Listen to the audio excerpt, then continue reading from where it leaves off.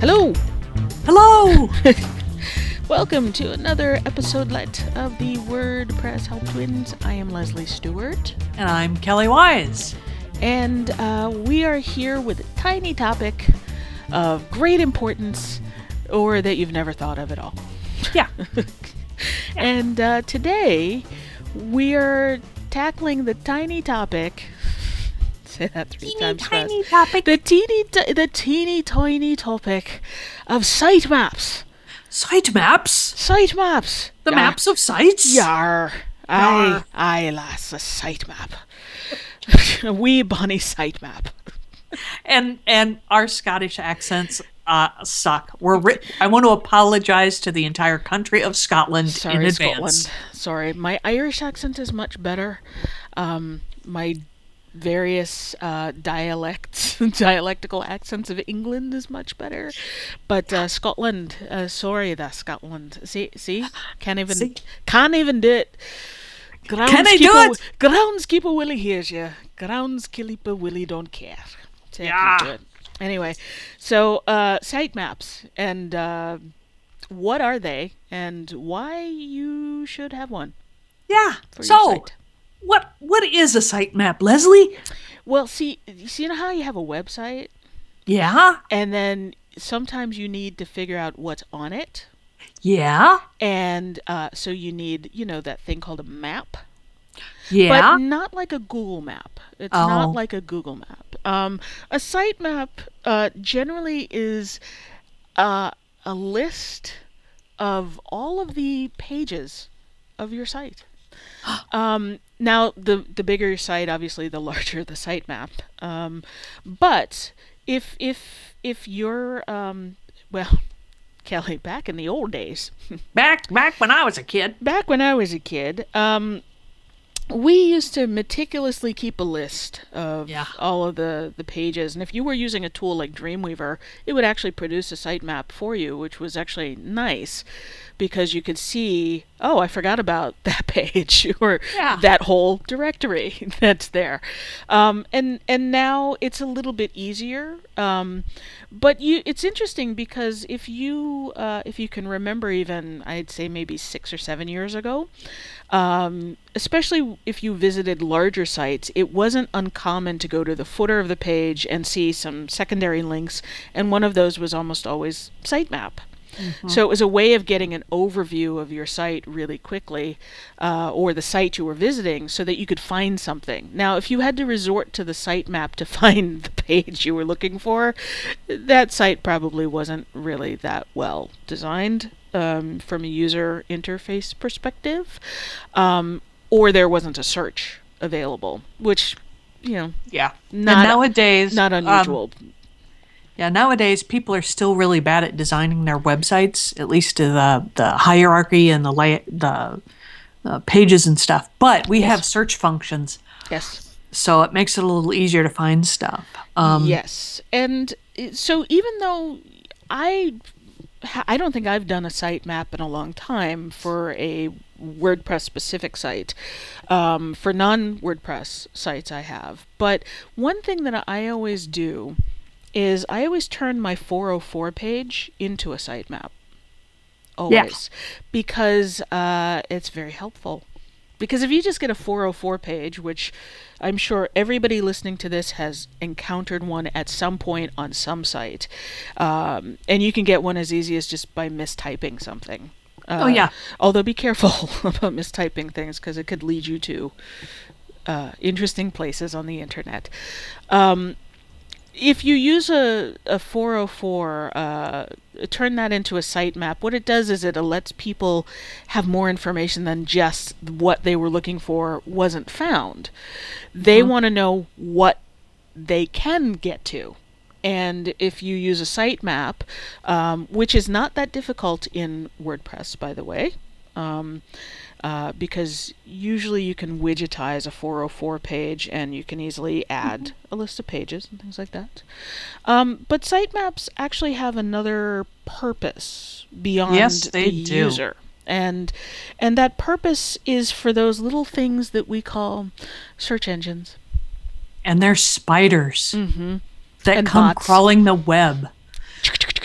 And that's probably the most important use for sitemaps now, is when Google comes by your website, the first thing it's going to do is it's going to look for something called a sitemap. And it usually has a file name called sitemap.xml. And that just means that the data is just in a big text format that Google knows how to read, or Bing, or whoever else. And what Google will do is it'll actually read that entire list and go, oh, these are all the pages that are on this website. So now I have a list of all the pages, and so now I can go and crawl each of those pages and see what they're about. And then when people are searching for it, now I have the data I need. And if you're using a plugin on WordPress, anytime you create a new blog post or create a new page, your sitemap will get updated. And that will usually sort of ping the search engines to come out and re-index the site. Take a look at the sitemap, find out what's new, what's changed, and rescan it.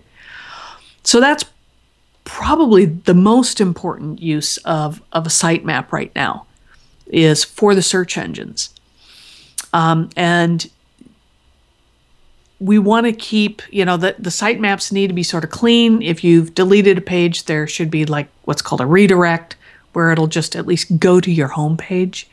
But yeah, it should list everything, all of the pages and posts on your site.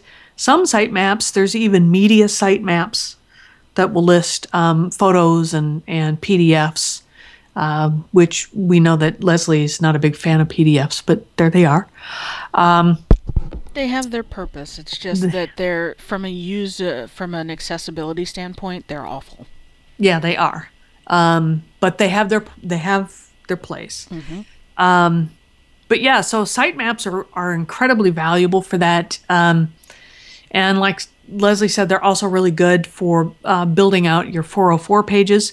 They're also really handy for you in case you forgot how many pages you've got. Yeah, especially if you're doing work for clients. I mean, a lot of clients have a lot of pages over a lot of sites, and it helps you keep track of them. It helps them keep track of them, because you may end up with a bunch of orphan pages.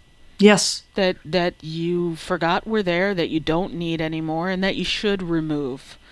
Yeah. So you have an overview of your site, and then you get to say, oh, yeah, we're not actually building out this section anymore, and I'll go and remove it. And when I say remove, I mean set them back to draft, because you may need them at some point in the future. So, or if you are going to completely delete them, then, like I said, you should probably do a redirect, so that if somebody has that in like an old cached version, or the search engines, they're going to come looking for that page, and then they'll simply get sent to somewhere else, to like the home page or to the new updated information. Yep. Now, I have a friend who actually keeps a spreadsheet of all of the pages and the posts on her website. And she does that because she's also keeping track of the search engine optimization tools, or the keywords that she's got on there, and any short links, like bit.ly links. And she also uses that information then in her social media campaigns, so that she doesn't actually have to go to the website and do a search or look through the pages. She's got it all indexed, and it's easy for her to actually pull that information off of the actual sitemap document, and then she can bring that into her spreadsheet and then add the search engine optimization stuff. So a sitemap has a lot of different uses, and every website should have one. You don't have to do them manually. WordPress has tools and plugins that will do that for you.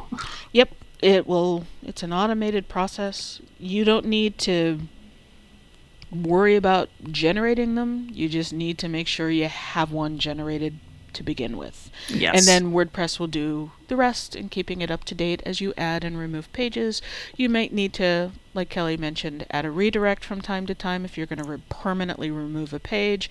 But otherwise, just put it there, man.